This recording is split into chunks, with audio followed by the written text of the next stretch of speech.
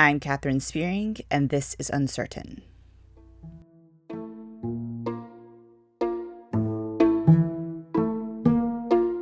This episode was inspired by my recent trip back to the South, which is where I grew up. I realized that where I live in Los Angeles, I never feel single. But when I went to the South, I felt single the entire time. What's more, I was aware that there was some kind of otherness about me. I felt awkward. I was out of place. I felt like something was wrong with me because I was single. This experience was bizarre mainly because I'm someone who actually really likes being single. I don't have this grass is greener on the other side posture towards marriage. Sure, there are times when I'm making a big decision that I really wish I had a partner who could be making that decision with me. Currently, I'm launching a nonprofit and trying to get a book published, and I'm really excited about these things. They are my children, and I want to brag about them the way that parents brag about their kids. But I don't live with this constant feeling of loss or lack of something because I'm not married. So to go back to the South and feel this weird, bizarre otherness, I remembered how I felt that way all the time when I lived there and throughout most of my life. I remember writing about singleness a lot more during those days. I remember talking about singleness a lot more with my friends. Now, singleness comes up occasionally, and it's definitely a part of my life, but it's not the only part of my life. This is not an episode pitting one type of lifestyle against another type, or pitting the West Coast against the South. However, I was reminded that a huge part of the church actually feels the way that I felt. I also remembered that one of the reasons why I started to speak about my experience as a single person was because I was aware I wasn't just speaking for myself. I think it's important to recognize that not only do we have straight single people in our communities, we also have lesbian, gay, bisexual, trans, and queer people in our communities. No matter where you fall on the spectrum of belief, agreement, or alignment with any of these things, the reality is it exists. It's here. We can make our communities places that make outsiders to the traditional marriage and gender roles uncomfortable, weird, and in worst cases, hostile. Or we can work to make these communities welcoming and safe for everyone. This is Uncertain Podcast's first Q&A episode. As I was prepping for this episode, I realized something I have never noticed before. Beneath the questions that married people ask about singleness and the questions single people ask about singleness, there lies two basic foundational questions. Those two foundational questions are, how do I interact with someone who is different than me? And what do I do when I find myself in circumstances I didn't expect and definitely didn't want? These are questions common to any human being, so I decided to address these core questions within the context of singleness. I did my best to make this episode something everyone could benefit from, no matter your marriage status. This podcast supports Tears of Eden, a community and resource for those in the aftermath of spiritual abuse. If you are enjoying the Uncertain Podcast, I invite you to take a moment to like, subscribe, or leave a review on your favorite podcasting listening apparatus. Thanks for joining me today. Let's get started.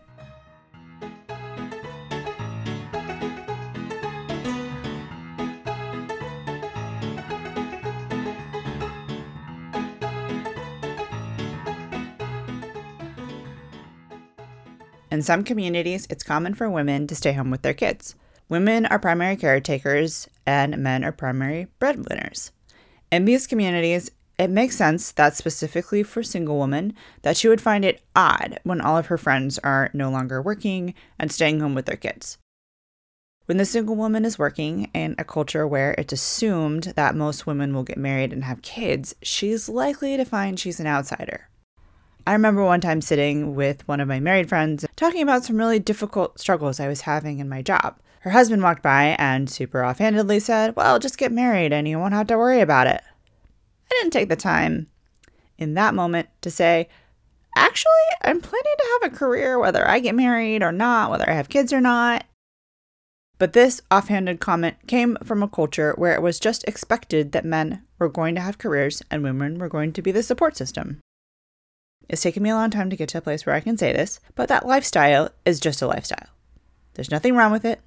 A lot of times it's a luxury that someone can financially afford to have one parent be at home with the kids. However, it's important to note that in more conservative church cultures, it's expected by popular choice that most women will stay home with their kids. This leads to things like the offhanded comment from my friend's husband. This leads to challenges for women who still want to pursue their careers once they have kids. It also leads to an environment where someone who is single, whether they're single by choice or single because of circumstances, might feel a little bit odd. There's something in the waters in these cultures, and if you're not following the traditional marriage path, you will feel as if you were swimming upstream. I think single men have a different struggle in these cultures. They're expected to have careers, so that part is never missing in their relationships with their male friends. However, in church cultures, it can be expected that men will do the initiating in romantic relationships. Because of this, there is a sense that the men have more control over their marriage status. While the posture towards unmarried women can be one of pity, or, "You're so beautiful, why aren't you married?" or, "I can't believe no one has snatched you up yet." For single men, there can be some sense of, "There's something wrong with him." I've also been guilty of this. When there's one single man in a community of 25 single women, and I'm sitting there like, bro, just pick one. What is the big deal? I think this can lead to a lot of pressure for a single man, which is one of the reasons why it's very common for men to date outside of the community, even if there are plenty of women available inside of the community. I think it's important for us to be aware of this. Now I'm going to take a moment to answer one question that I've gotten from a lot of married people.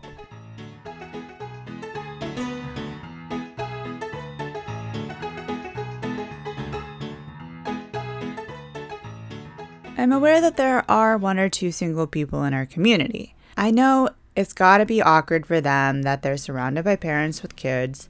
I do what I can to ask about their life and show interest and try to keep the diaper and marriage talk to a minimum, but I just don't know how to keep them from feeling like they're out of place. It's important for a married person to be asking these questions, but I don't know if you notice something here. It's a sense of otherness about the single person. When they say, "I don't know how to keep them from feeling like they're out of place," they're the only single person among married people with kids. There's a chance they actually are out of place, and it's not just a feeling. Let me respond to this with an example from my own life. My best friend is a stay-at-home mom with 3 kids and a house with a picket fence. It's not white, but it's still a picket fence. From the outside, she is as traditional as they come. She got engaged the day that I was driving with my car piled from floor to ceiling with all of my earthly possessions to Mexico to work with a church plant. From then on, our lives took completely different paths. She quit her job pretty quickly after she got married and made plans to start a family. I lived in Mexico, followed by seminary, followed by multiple jobs throughout the United States. We were best friends, but I did think there was a chance that our friendship could change due to our almost completely opposite lifestyles. It has changed. In fact, I would say that we've actually gotten closer over the years. I love her kids like my own nephews and nieces, and we talk regularly on the phone. She talks to me about child rearing and about her marriage, and it's okay because it's part of her life. I love her, so I love what's important to her. She, in turn, is supportive of me and all of the things that I experience. She listens to me complain about jobs or talk about my never-ending supply of dreams for the future. She's read manuscripts that I've written and edited them extensively. She's also the most enthusiastic listener to tales from my dating life. Then we have the common topics of conversation that we both experience: parents, siblings, friends, church, theology, sociology, psychology, the works.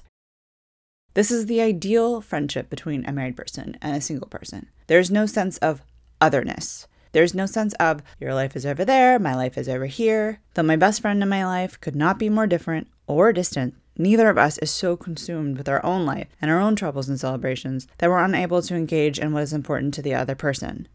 But similar to a marriage, this sort of relationship takes work on both sides. When my best friend got married, I dished out a lot of money to be home for her wedding. When she had her first baby, I dropped everything and drove 8 hours to be there at the hospital during the birth. One of my manuscripts she kept on her phone as a PDF and read while nursing her baby. These things take time and effort and sacrifice, but they're not suffering. I wouldn't get in my car and drive 8 hours to be present for the birth of my best friend's son if I didn't want to do it. My married with kids friends wouldn't invite me over at 8 p.m. at night after the kids have gone down and stay up until nearly midnight talking, even though we have to get up for work and school the next day, if they didn't want to do it. It's work and it's effort, but you don't have to be a martyr. So the answer to the question originally posed from married people about how to keep an unmarried person from feeling awkward is to just treat them like a human being. You are more than your marriage status. They are more than their marriage status. As human beings, I guarantee you have far more in common than you have differences.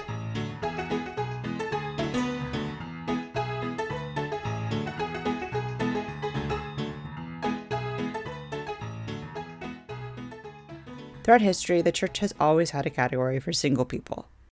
There was even a season in the church where singles were actually held up as better and closer to God and more able to be devoted to Jesus.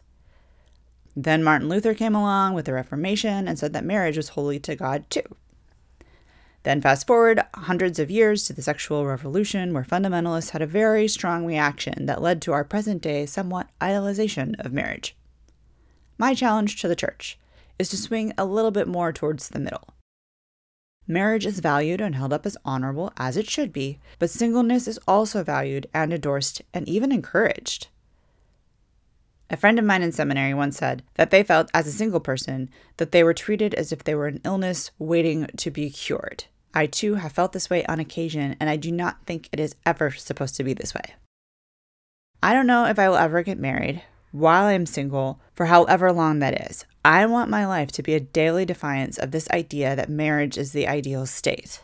This defiance is necessary for single people and for married people. Marriage is good. Singleness is also good.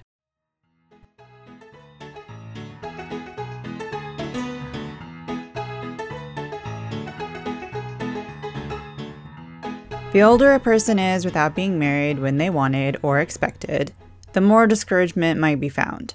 The underlying question of why might contain some longing, an unmet desire, perhaps even grief. I believe these are experiences any person can relate with, dissipating any logic behind placing a single in the other category. Once upon a time, with my best friend, who I previously mentioned, we believed that if we reached the ripe old age of 25 and we weren't married, it probably meant we were never going to get married. We said we would live our lives as if we were going to get married until we turned 25. If we weren't married by then, we were going to switch our plans and we were going to live as if we were never going to get married. Well, both of us passed 25 and neither of us were married, neither did the desire to get married go away. Years later, when I was moving from city number 4 to city number 5, I had a long talk with God about how I was moving to yet another city and I still didn't have a husband. I had access to a lot of fish in the sea, so the fact that I still wasn't married, in my opinion, was just plain stupid. Now, as a veteran single, which I can officially call myself, here are my 5 tips for the single life, which I hope can be categorized as just tips for life.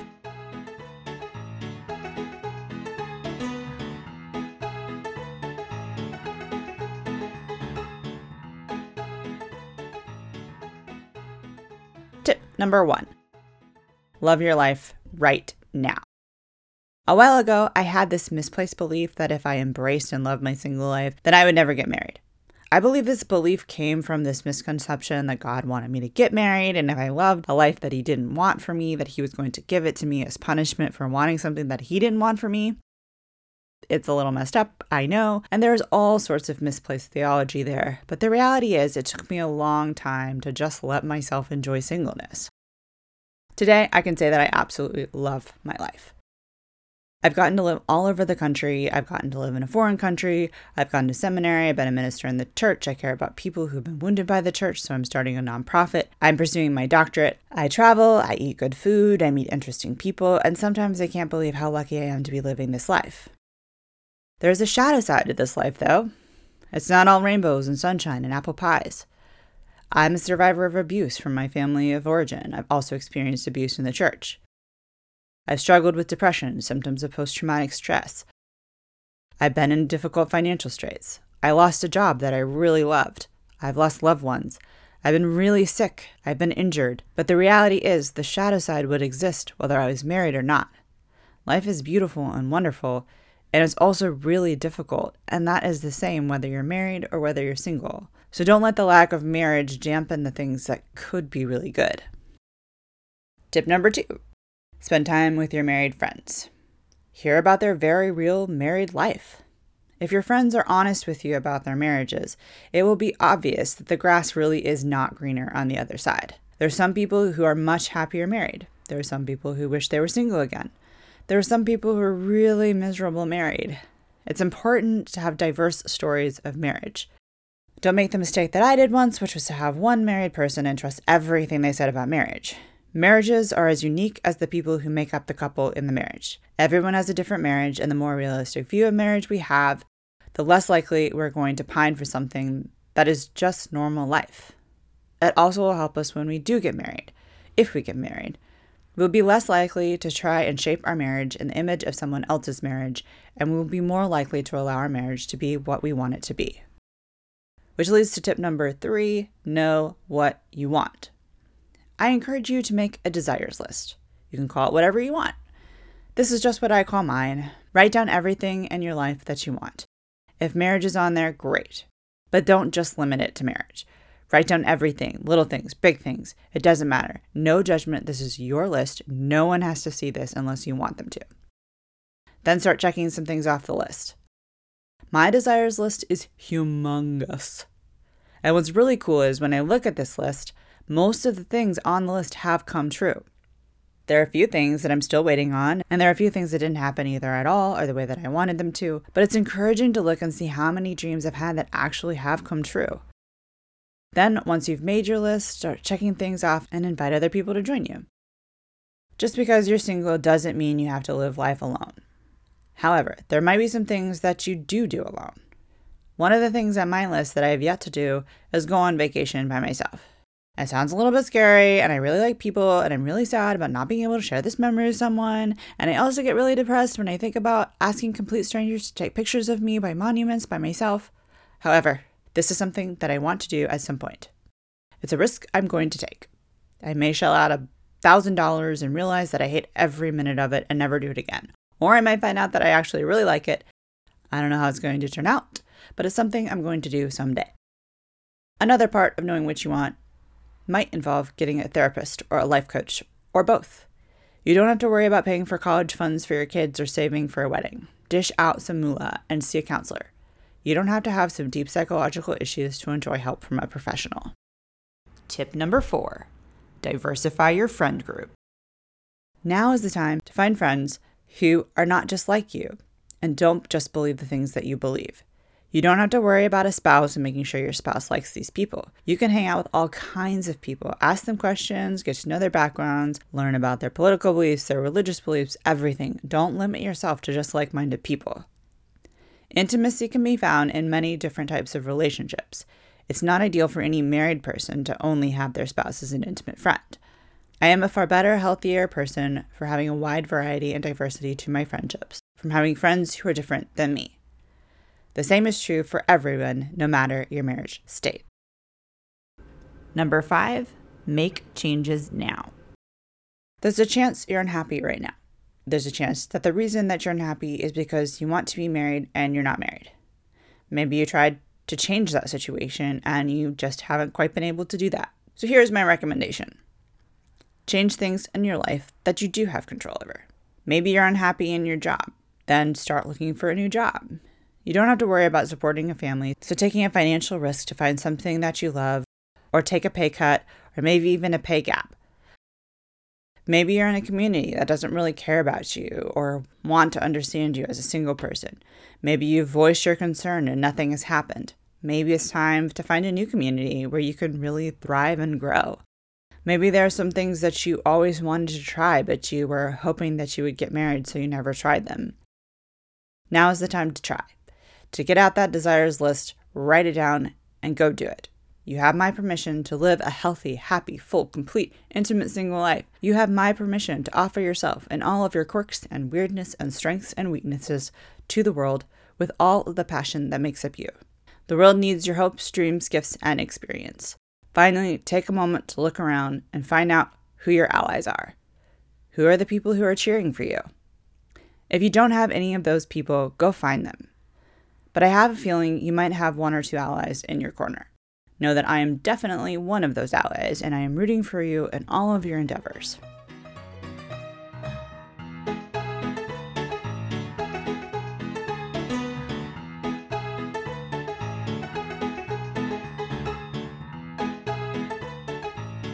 I believe the conversation around singleness is a conversation for everyone. It's not just meant for the singles to have in a church basement room next door to the youth group. I believe the church has done some really great work in this area, but there's still more to be done. And I believe the more we are willing to engage in conversation, share our experiences, and listen to the experiences of others, the more growth will occur for everyone. I'm Catherine Spearing, and this is Uncertain.